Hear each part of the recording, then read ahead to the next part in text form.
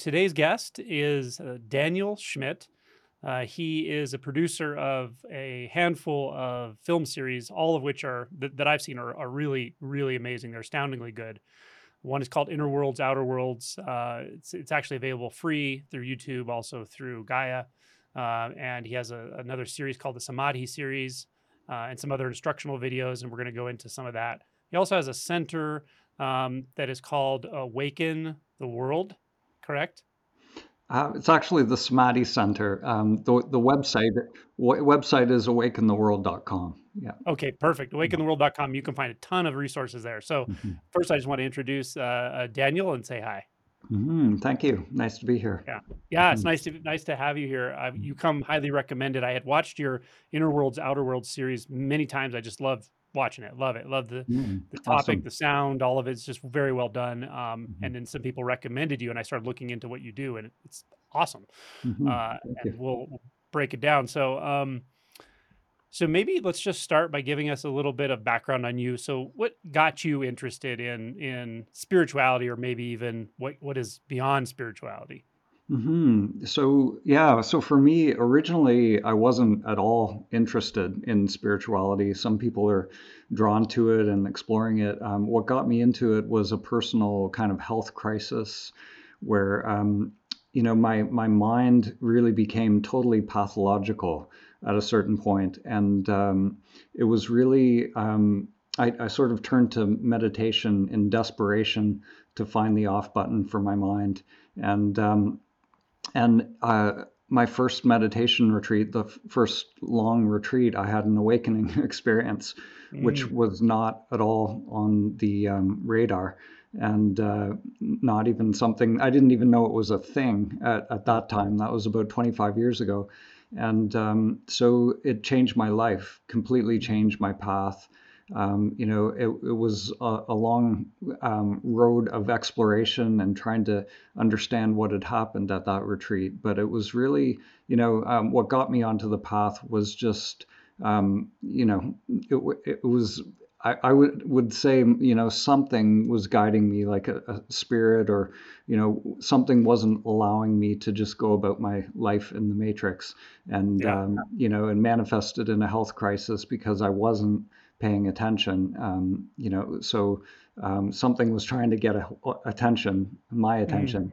I love it. And It wasn't until many years later that I really had a true Kensho kind of awakening. My first awakening at that Vipassana retreat was more like a Savakalpa Samadhi. It was a temporary sort of merging or union experience, definitely peak experience, feeling I thought I was Jesus or Buddha.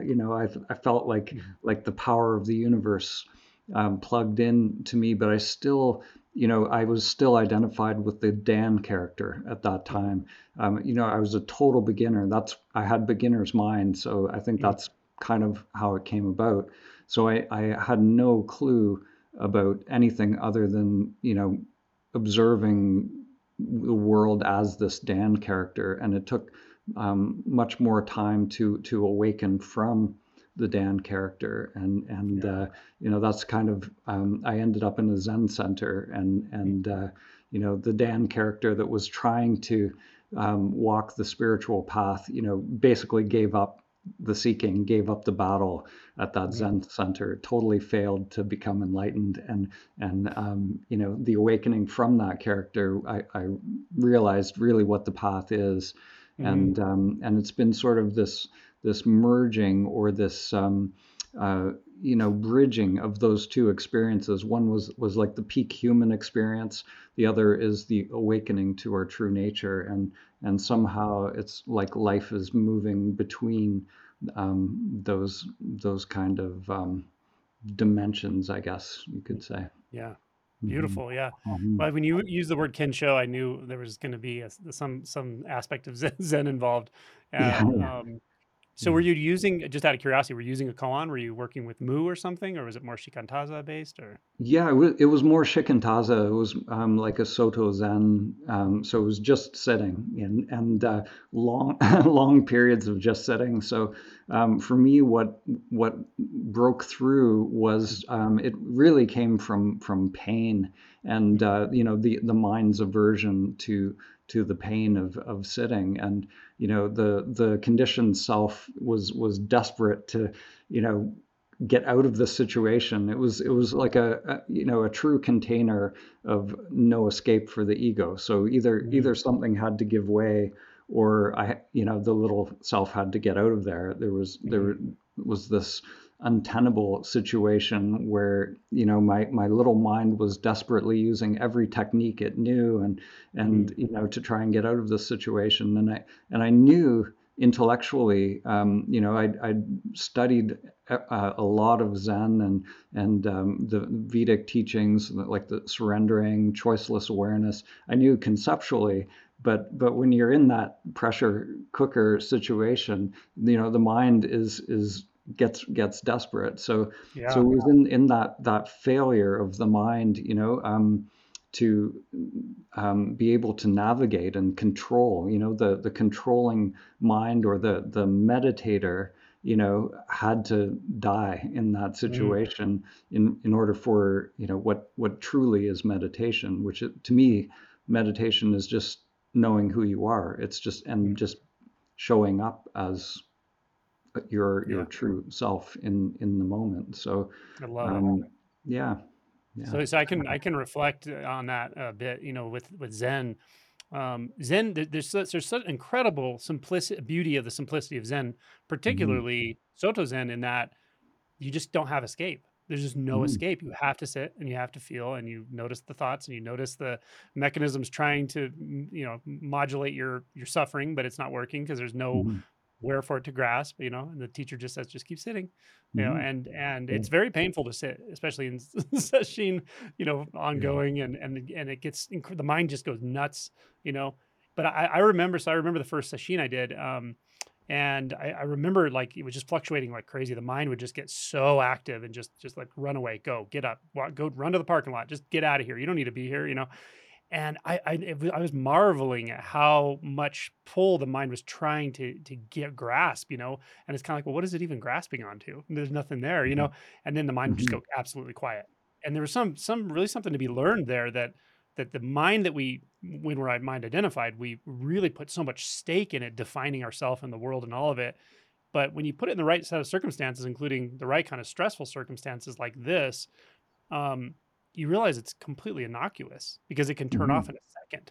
So it's like, well, mhm, then it's much easier to go, well, what the hell am I then, really? Like, what is this? mhm. What's going on here? Yeah, that's it exactly. Like, and this is really the key thing that I try to, the whole reason I've created the Samadhi Center is really for that realization. Mm, The you that you're identified with, is this seeker and this doer. But mhm, really, when it comes down to awakening, it's that sense of I has to give way in order mhm, to realize the true self.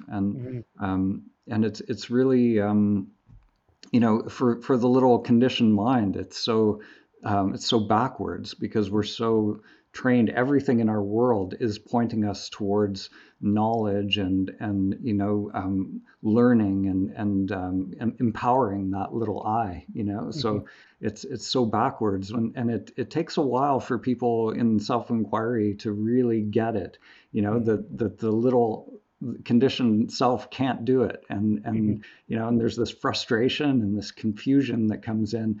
But it's Yeah. it's it's in that confusion where the magic really Mm, happens, when the mind has sort absolutely. of given up the reins. Yeah. Beautiful. Yeah, I Mhm. could do when I was watching the first part of your Samadhi series, I was like, this guy, the way you process, not just process, but the way you carry it out into the world, is very similar to myself. Like, I really try to balance the sort of direct pointing or inquiry with some, you have to have some knowledge of the problem itself. Like, if you're not aware of how much traction that mind has when you're binding Yeah. into thought and believing thought. So I think there is some value to actually pointing out, as you do at the very beginning of that series, where you say, the majority of spirituality, it's a bold statement, but it's also true. The majority of spirituality and people in spirituality are kind of still be, using it to reinforce their own, or stabilize their own egos in a way. Hmm. Not in a bad way. I Absolutely. mean, the intentions are good, but it Hmm. does take some maturity and some real authenticity to see that you're failing. Hmm. That small self can never satisfy itself. It will never do that. Hmm. Uh, and that kind of honesty leads you to the deeper truth of the spiritual traditions and so forth, I Hmm. think. Yeah. That's it. Yeah, and that honesty is, it really, I find with the retreats that we're doing, sometimes, people will come, if they're total beginners, it's amazing because they don't have that spiritual baggage or that, Mhm. long, periods of using meditation techniques. So they're not attached to any of that, and they're open. Mhm. There's a possibility, an allowing of something new, and a new realization to come. Yeah. But I find the people who have, years of meditation with a certain technique, or there's this knowing in the mind, that, it's like they trying to understand like the landscape and the map of spirituality. It's like the ego has crafted, this Mhm. very powerful spiritual persona, and non-dual language and everything that goes with it. And so it's very crafty. It can create a beautiful facsimile of awakening. And it's actually really interesting to watch it in the Yeah. retreats, because as we go deeper into the meditation and the self-inquiry, that mind will start to squirm, and it has to loosen its grip in Mhm. order for, the purification of samskaras and all of that. And Mhm. it actually, a lot of that knowledge becomes a samskara, or Mhm. just another conditioned pattern that's in play. It's like Yeah. a veil that Mhm. it's literally what's mediating our Mhm. reality moment by moment. Mhm. Yeah, well said. Mhm. So Mhm. maybe before we get into like the more mechanics of how you work with self inquiry, because I really love to touch on that because I've never quite seen it the way you do it that I watched in this Mhm. video.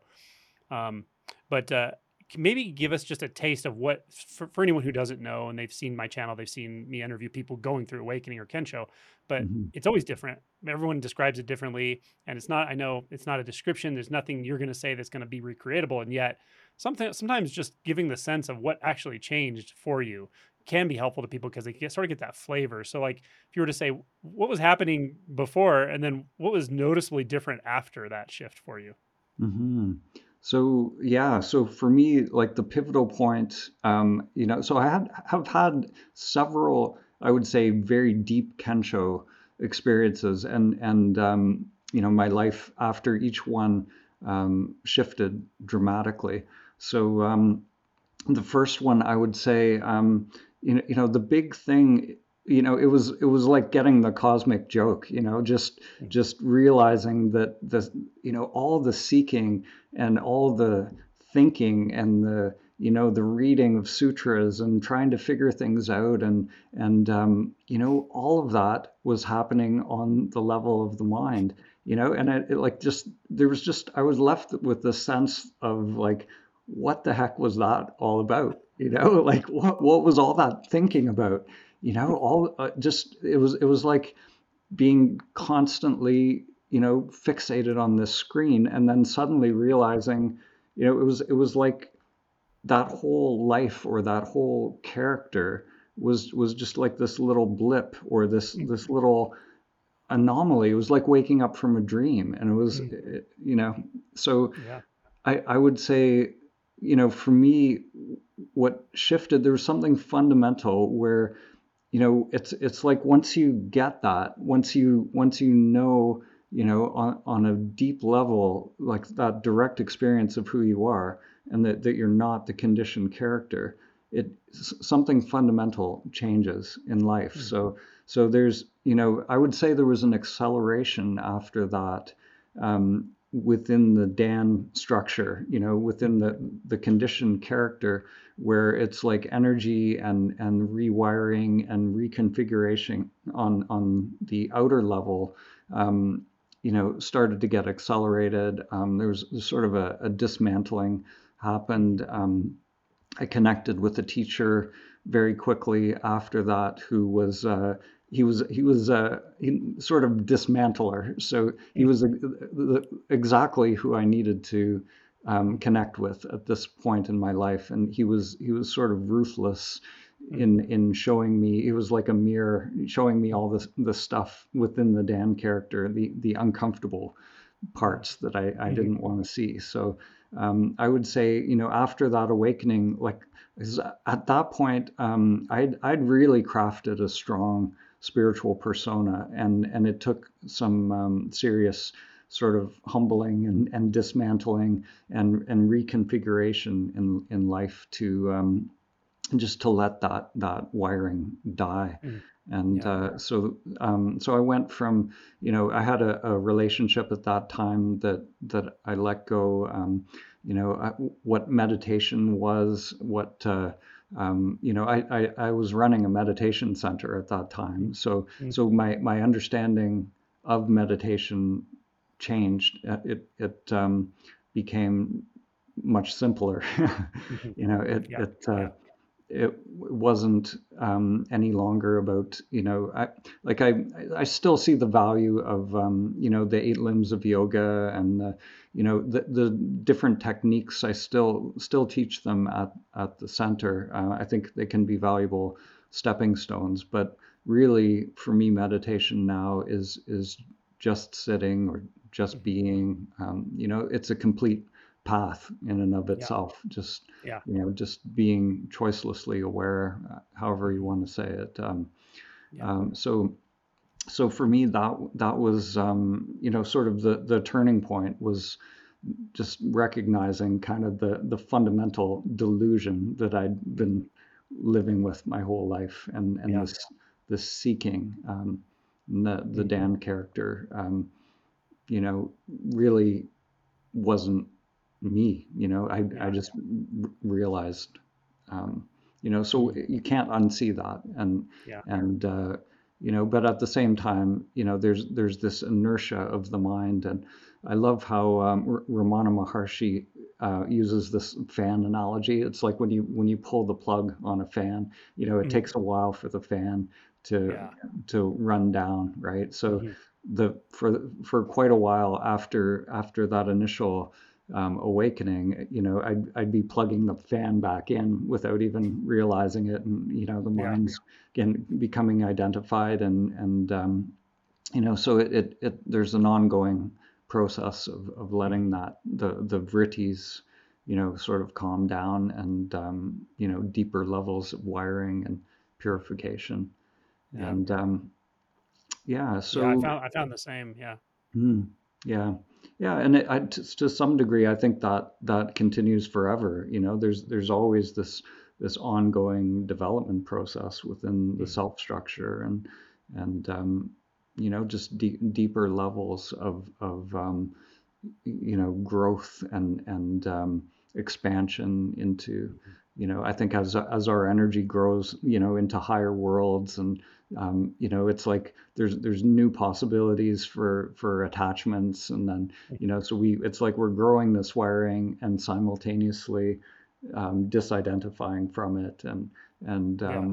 so for me, there's the practice is really key for Mhm. just continually coming to the truth, resting Mm. in the truth, and just to maintain this vessel. There's this sort of ongoing maintenance to Yeah.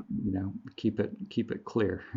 Yeah, Yeah. absolutely. I think Suzuki Roshi said, it's called like picking mind weeds.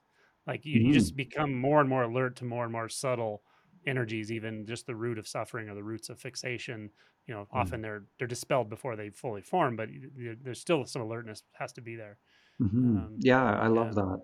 Yeah, or Mhm. Ramana Maharshi talked about the vigilance that's required, Mhm. and there's no end to that vigilance. Mhm. Yeah, Yeah, I agree with yeah, that. Yeah. yeah. So, at what point did the Inner Worlds, Outer Worlds series get started, or how did that come about? Yeah, so that really it just got started. Like I was in the television industry Mm, originally. Just creating stuff for the Matrix. yeah. Not interesting stuff, but it just started out as a sort of PowerPoint presentation for Mm, my initial meditation retreats, and it just kind of grew out of control. And just got bigger and bigger, and yeah, I don't know how, honestly. It just sort right. of happened. It Yeah. was just an energy around it, and Yeah. I realized my capacity to convey these ideas at the beginning was not that great. And Mhm. so one of the things I've said in different interviews is the films really have been creating me. I haven't just been creating the films, but they've been sort of you know my capacity to speak about it and to Mhm. convey these ideas has evolved, and it's just Yeah. been an amazing thing to work on as a project, because Mhm. I've had to really grow on my own path, as Mhm. to be able to communicate these things. Yeah. And some of these films, though, I have to sit with them for years Mhm. until it's like it feels right, it feels true, Yeah. what's I coming know I through. know exactly what you mean. Mhm. I had a book brewing in me for several years, Mm. and I would kinda try to help it, like, I would try to write, and I was like, It's not quite ready yet." Like, the writing was good, I thought. It was clear, I could tell, but it wasn't completely cohesive, and then Yeah. it would just started literally downloading, like, into my brain, and I had to make a lot of space, and it still took a Mhm. ton of revision, and I know you know all this, but, Mhm. uh but it also has that strange experience of it's become so selfless. I don't even know where it comes from. Like I really don't know. It's hard to Yeah. even stand back from it and judge it at all. And yet, I can see the effect of it. So, but Mhm. your Inner Worlds Outer World series is beautiful. For anyone watching this, Mm. check it out.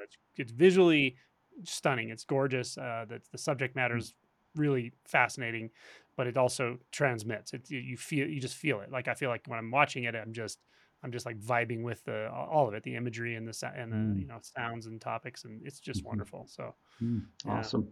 Yeah, it's Yeah. very, very mysterious Mhm, where the stuff comes from. And mhm. did you finish your book, or? Yeah, yeah, it's Yeah. I published it just, almost 2 years ago. Oh, yeah. Yeah, and, yeah, it's just kind of a simple, pointer to awakening, like, here, "Hey, you Mhm. can wake up from the dream of separation. You can wake up from the illusion of the small self and suffering," and it's Mhm. just very plain language of how to do it or how I did it or how it worked for me. Mhm. Yeah, that's it. I try to make it as simple as possible, like, here's a chapter on emotions, here's a chapter on thought, here's a chapter on self-inquiry, here's a Mhm. chapter on mind identification. That's more where I talk about, like, the matrix and how it's sort of formed in our own minds and how we through complicity keep reinforcing it with other people and Mhm. keep ourselves asleep and all that stuff. So, Mhm. yeah. Awesome. So, yeah. Awesome. Yeah, it's Um, interesting how it's like we get pregnant with these oh, projects, and yeah. and it's like it just somehow we know when it's ready to be Mhm. delivered, and Yeah. and Yeah. yeah, it is very mysterious. It really is. Yeah. Mhm. So the one video I hadn't watched until just today of yours that was awesome. Mhm. And I hope everyone watches it, and a lot of people probably will because self-inquiry or inquiry or taking a one-pointed approach or crossing that gateless gate. The first one's the one that's the big one, in one sense. Mhm. Mhm. Because before that, it's very easy just to get entangled in the mind, and you live in a world of mind, right? Of thoughts and the world of the house of mirrors. But when you finally just get a taste of what that actually means to stop or to see just beyond just what we've been talking about. Mhm. It's really like an art form to point that out to people because it is Mhm. so simple and it's in everyone's experience already, and yet it gets overlooked constantly. So I always love Mhm. new ways of doing it, new ways of talking about self-inquiry, new approaches. Your video I can't remember the title, but it's like self-inquiry through the dyad process, basically. Yes, yes, Okay. that's right. Mhm. Okay. Yeah. So you do it with a dyad, so face to face with another person who's sort of a facilitator or with a facilitator in the area, but you do it in groups. I Yes. thought it was genius, and the points you make in the video are very, very clear, and they're exactly my experience of the Hmm. things you tell people to watch out for, to Hmm. where the mind will try to take you, and then the kind of the point of the whole deal, Hmm. and suggestively, and you have a nice 17-minute video on this, so I'll Hmm. link that as well. Hmm. Maybe you can talk a little bit about that process, though, how you help people through that, and Hmm. you don't have to recreate the whole 17 minutes, but maybe just give a from the hip idea, idea Yeah, for sure. people what this So is. Yeah. yeah, so the actual dyad process, I came across um, these things that were called originally Enlightenment intensives, and they were created by Charles Berner in the late '60s. Mm, So these Enlightenment intensives have been going on for decades, and so I came across one. It was an extremely powerful. I had an awakening experience at that with the facilitator. He ended up coming to the center and did a few.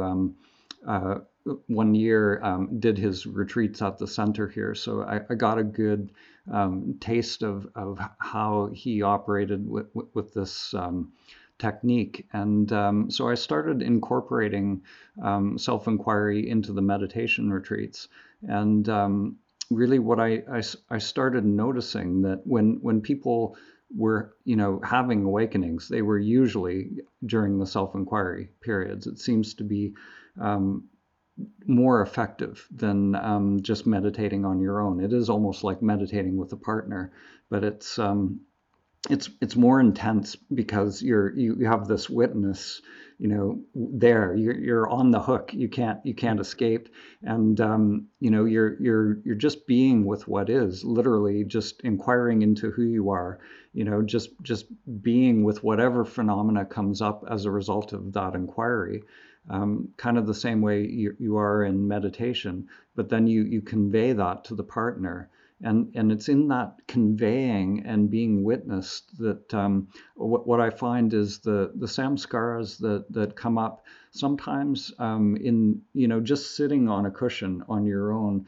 It's not always as clear when things are coming up. These we can sort of have emotions or traumas, whatever we're sitting with. These things can start to come up, but when you have that witness there, it's like the act of articulating them, conveying them to someone. It allows them to come up more fully, and mm, for to me, the this purification process that's happening in meditation, it just happens more quickly with the dyads. There's just a greater mhm, intensity, and the also we also the retreats that we do at the center are a little bit more intensive as well. Like we're up early in the morning, going till 11 at night.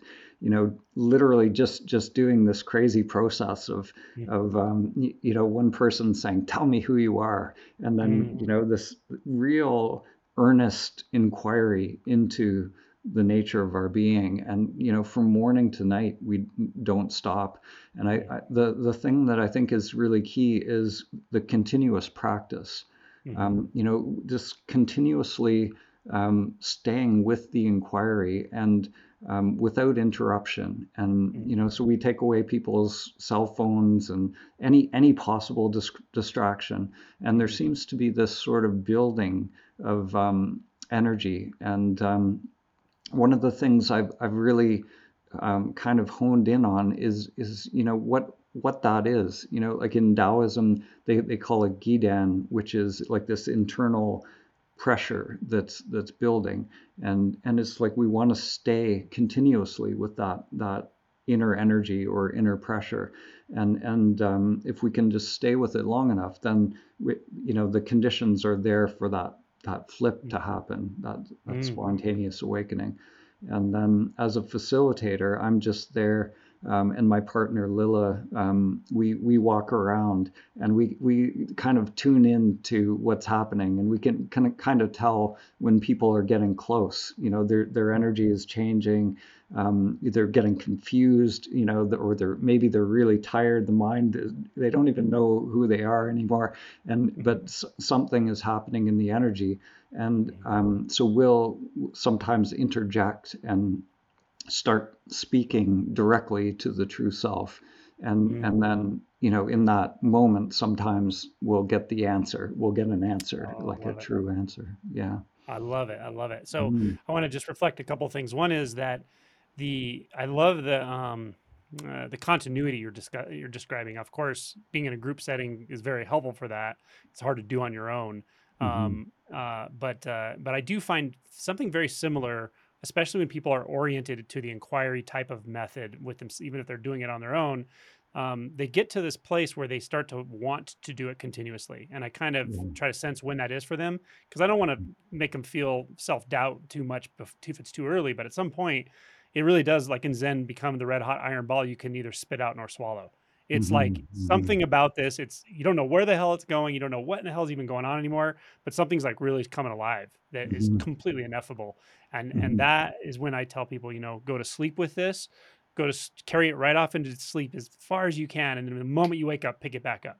Yeah. That kind of full on, all day long, you're just done with the bullshitting yourself, the mental failure again and again, and you just get beyond that, and there's something that just comes alive, and you kind of feel like there's nothing else to do.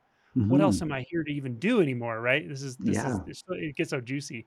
So Yeah. I can relate. Yeah, that's beautiful. Oh, beautiful. Yeah, Mhm, yeah. That's, you know, even it's like the self-inquiry gets to the point where it's just happening mhm, continuously. And people sometimes report even through the sleep cycle, they were mhm, doing an inquiry in their dreams, or, you mhm, know, or even they could start to get a sense of turiya happening where, mhm, you know, it's like this presence or inquiry, even, you know, the mind will drop off, but there's this mhm. sense of beingness Yep. that can continue through the sleep cycle. And yeah, and it's, I, to me, the key is exactly what you said. Like there's this point where it feels like you could do it forever, or you want to do it forever. Mhm, And my partner Lila, you know, when she arrived here, she was kind of new on the path, and but she was really at a point where she wanted to be, you know, she was done with suffering. She was like, mhm, I don't care how long this is going to take. mhm, You know, if like I don't care if it takes 10 lifetimes. I'm just mhm, going to keep going. I'm just going to keep working. And, you know, she was like determined, and, you know, even the breaks, she wasn't going to work. She just kept working through the breaks and everything. mhm. And it was that determination, when that mindset came, that's when the awakening happened. That's She beautiful. just felt that she could keep going forever, Mhm. and it Yeah. didn't It's matter it's how like long. ancient forces come to your aid, like unnamed Yeah, forces. It's amazing. yeah, But you just gotta give it at some point, you just have to realize, like, I have to give my whole self to this because, you know, everything else isn't working, and so yeah, it has that beautiful, like, it starts to be self-perpetuating the process, and yeah.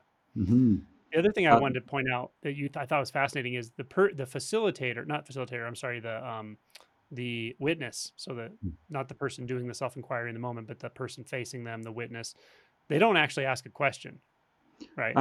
no, they do ask Oh, the okay. question. Yeah, yeah, which it were, and in this, it's interesting because actually don't do it in the form of a question. It's an imperative. So, you know, it's That's not, what I wanted to say, yeah. yeah, it's not who Yeah, are you, but it's, you know, tell me who you are. It's a right. demand, you know. Yes. So, it's a very subtle distinction, but a really important one, because the mind will hear the question and think that there's an answer, you know, Mhm, on the level of mind. But the imperative is, so it's powerful, because it's like you're asking something different. You know, it's a mhm. demand. It's like, tell me who you are. And, you know, it's like you have to convey that to the other person somehow. But I it's, love it. yeah, so it's a subtle difference, but it's Mhm. an important one. Yeah, I but agree. I thought that was genius. It's an imperative. the mind might think you're talking to the mind, but that's not where that statement's going. It's like, no, tell me who you really are. Go, Hmm. all of it just goes all the way back. It's like, it cuts through the bullshit again, Yeah. the Yeah. mental Yeah. And gymnastics and all. yeah, and it's really just conveying whatever, it's like you inquire, you really ask, like, or connect to that beingness or I amness. And then the technique is simply to report what comes up as a result of that. And Mhm, and it's in that, the technique is so key, because it's, if you think there's an answer, at the beginning people are just, they're trying to come up with answers on the mhm, level of mind, and there are these stages that we move through. So usually they get to a point where, they know intellectually the mind's not going to do it. mhm, They're not going to find the answer. They've exhausted everything that the mind can say. So there's this sort of quietness that starts to come, and maybe a frustration, a confusion, mhm, but they just sit with that and just sort of brew in that. And then the deeper energies start to come up, and anything that's in the unconscious then can start to, whatever samskaras are blocking, mhm. they can start to come up to the surface. And it Yeah, gets really, really fascinating what can come up, because I'll bet. it's, yeah, people are, it can look like a madhouse sometimes Mhm, in this process, or it can be very still. We never know. mhm. Mhm. Yeah, I Mhm. would imagine you have people at some point, come in contact with a lot of fear, at periods of time and that sort of thing. Mhm. Yeah, Yeah, absolutely. It's usually when there's a lot of fear coming, it's a good sign, because right. the ego structure, is starting to let go, and it's like Mhm, unfamiliar, and when there's something unfamiliar, then that energy that is coming out of the conditioned pattern, from the ego's perspective, it's like it doesn't have its hands on the steering wheel anymore, mhm, so mhm, it's fearful. But then as soon as we let go, then that same energy is, it's beautiful bliss mhm, when we're mhm. not controlling through that old wiring. Yeah, yeah. I Mhm. find the same thing. Most people will go through that sort of fear barrier, and um, the ego structure sort of interprets this whole thing as a sort of death. Mhm. Doesn't know what else to call it. It feels triggered. It feels like it needs to defend itself. But Mhm. if you just sit through that, it tends to calm down. And things tend to get even quieter on the other side. And at some point, you Mhm. know, Yeah. Yeah, it's that whole Sufi saying of, like, learning to die before you die. mm, We that's a big part of the way I teach it as well. Just mm, really, the I that we're identified with, really has to only understand one thing, and that's that it has to let go. It has to mhm, understand its own limitation in this mhm. process. Yeah. And but also knowing that it's not a dying in the sense that, oblivion or obliteration, Right. but that it'll, become more like a servant to Mhm, the true self, or it's still going to go for a ride, on mhm. this human experience, but it's just not going to be in the driver's seat anymore, Yeah. and Yeah. Yeah. that's it. Yeah. Exactly. Everything changes, but in one sense, nothing really changes. It's a very, very hard thing to talk about. Yeah, Yeah. it is. Yeah. But it Hmm. gets a lot lighter. Hmm. Yeah. You also work with sound meditation there, is that right? Yeah, we do. I have a lot of gongs, and I've I had one person at the last retreat, said, he came in, and he noted that, if you're going to awaken the world, you need a really big gong, Mhm. just to wake it up. So Yeah. yeah, yeah. Oh, that's awesome. Yeah, no, it's, for working with inner energy, sometimes people don't necessarily have a sense of their inner energy. So, standing in front of a gong or working with these different sound instruments, it can, just help people to really sort of attune to the inner world in a way that they might not have. Mhm. And after a long day of meditation as well, usually in the afternoons we would have people lie down in the zendo and just receive sound, and it can Mm, be sort of a clearing kind of experience as well. mm. So. Oh, beautiful. Yeah. Mhm, Yeah, I agree with that. Yeah, mhm, the retreats I do, we always do. My partner Violet does sound meditation, and she mhm. she she does singing bowls and some different things. But it really has a nice grounding effect at the end of the day. But it also sometimes it really tips people over the other side too. So it can Mhm. be a very powerful transmission. It's Mm-hmm. amazing. It's another thing that's very mysterious. You could Mm-hmm. have two people side by side, and one will have this transcendent experience, and the other one is like plugging their ears, like Hmm. and it's Yeah.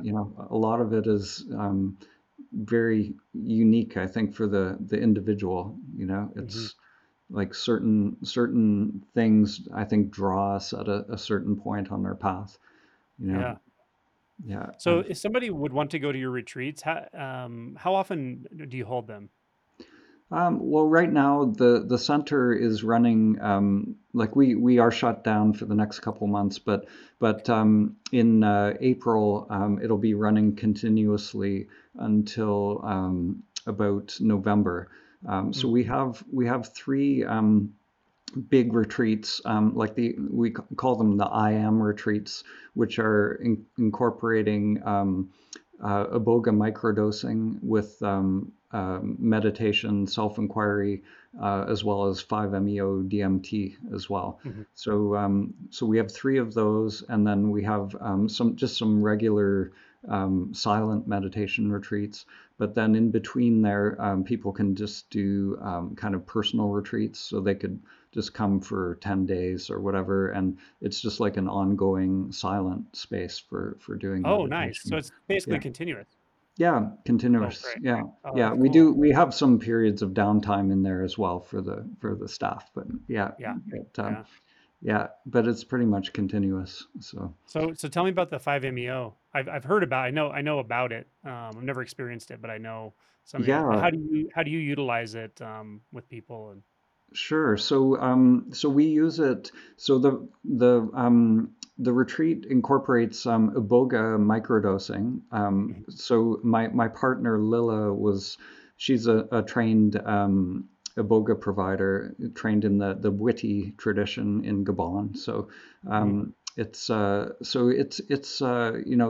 that is very conducive to the sort of rewiring component in meditation. So with the Boga, the default mode network goes a little more quiet. The mhm, deeper samskaras just tend to come up more quickly. mm.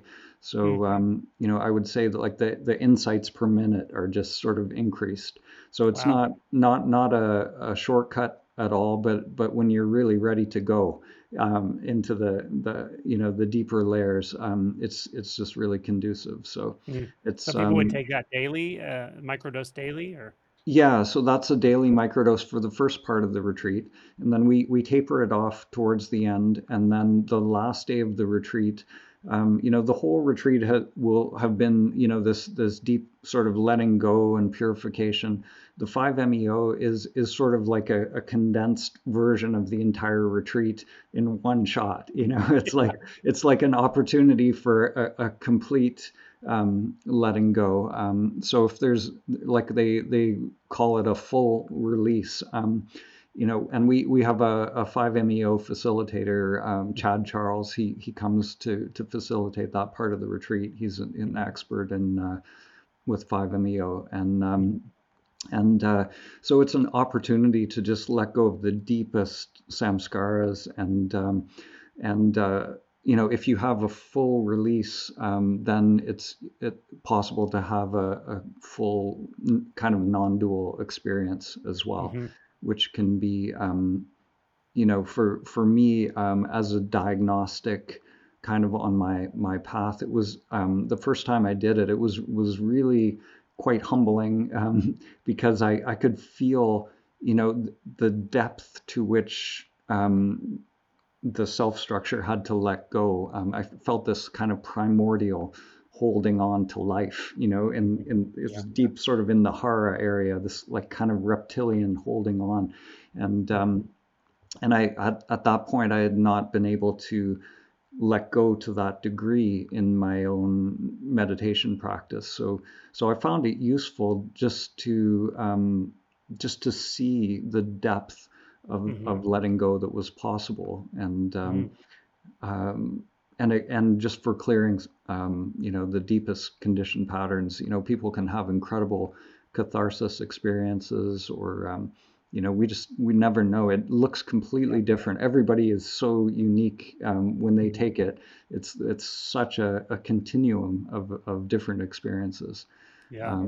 Yeah, so so both of those things seem to work in a different way on different levels. They're very different entheogens, but really Hmm. for the same purpose, really for the purification of the self structure, and then to, facilitate a sort of dharmic or non-dual experience. Awesome. Hmm. So when your center's open and when it opens back up in April, you said, is it reasonably easy for people to find spots to come to retreat or come? For the so the IM retreats are usually a long waiting list right now. Okay. That's one thing I would love to do, is eventually get to a point where we're doing more of them. But there's a lot of logistics involved and different Mhm. people involved with that. Yeah. So but just coming to the center, like the regular meditation retreats or the personal retreats, we can actually do a lot of the same kind of things with people um, during those periods as well. It's just not as much of a formalized structure, and like Chad won't be available to do 5-MeO and that type of thing, Hmm. but we might be able to do like a microdosing protocol for people or Hmm. that type of thing. So. Awesome. Very Hmm. cool. Yeah. I'm sure you're gonna have a lot of people checking out your resources. Hmm. Yeah. I loved your website's great. It's very well put together. You can find all kinds of really cool resources. The videos are all listed there. They're all available on YouTube. Hmm. And man, you just have a ton of awesome resources, but I can tell they're potent and I have no doubt they're working. And so yeah, I like to give people more options, resources. You never know what's going to work for who. So Hmm. I hope people really take advantage of this everything you offer.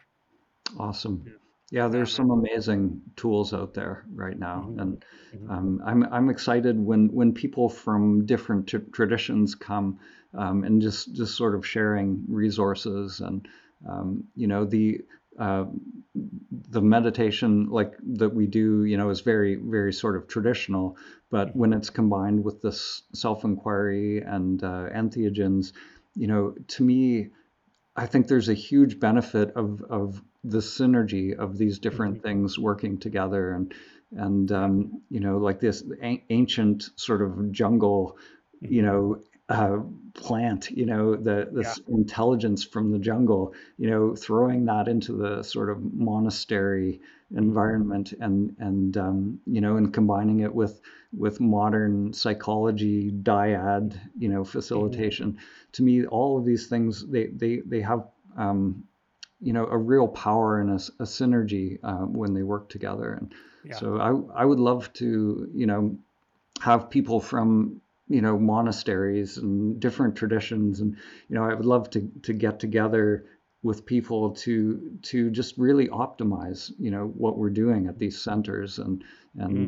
it might be the type of thing in the future where we could create sort of a best practices in terms of Hmm. awakening, and really really sort of understanding the benefit of these tools in a more concrete way, because for Hmm. me, I've just sort of thrown together everything that has Yeah. worked for me, and Hmm. these are my favorite things, and I've seen that I did just regular meditation retreats for years, and it kind of lost its energy for me. Hmm. But when I started throwing these other things in, and people started having real kensho awakenings, and things started happening. It really Mm. kindled my excitement around it, and Oh, and I'd love it. love to be able to share it with people, and I'm sure there are other people out there who've explored similar things that, if we Mhm. could all kind of put it together in a way that, where we can utilize these tools more effectively, I think we could really start to do something. Mhm. I love Mhm. it. Your enthusiasm is obvious, and Mhm. your conviction that people can wake up. That's what Mhm. I, if anything, I try to, my message is you can wake up. You can. Mhm.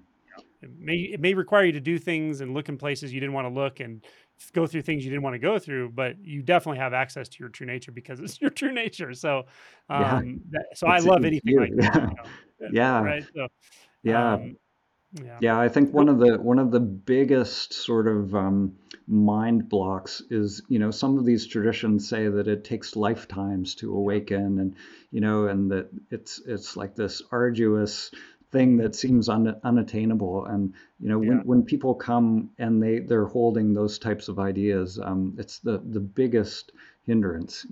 Mhm. Those are, because it's not true. It's just not Right. true. There's Absolutely. a good percentage of people who come to the retreats who awaken. Mhm. Every retreat, we usually have a few people who, actually, I think Charles Berner said, with the just doing the dyad method, he got to a point where it was between 20 to 30% would have a Kensho experience, That's which, awesome. if you compare that to traditional Zen center, the stats are pretty good.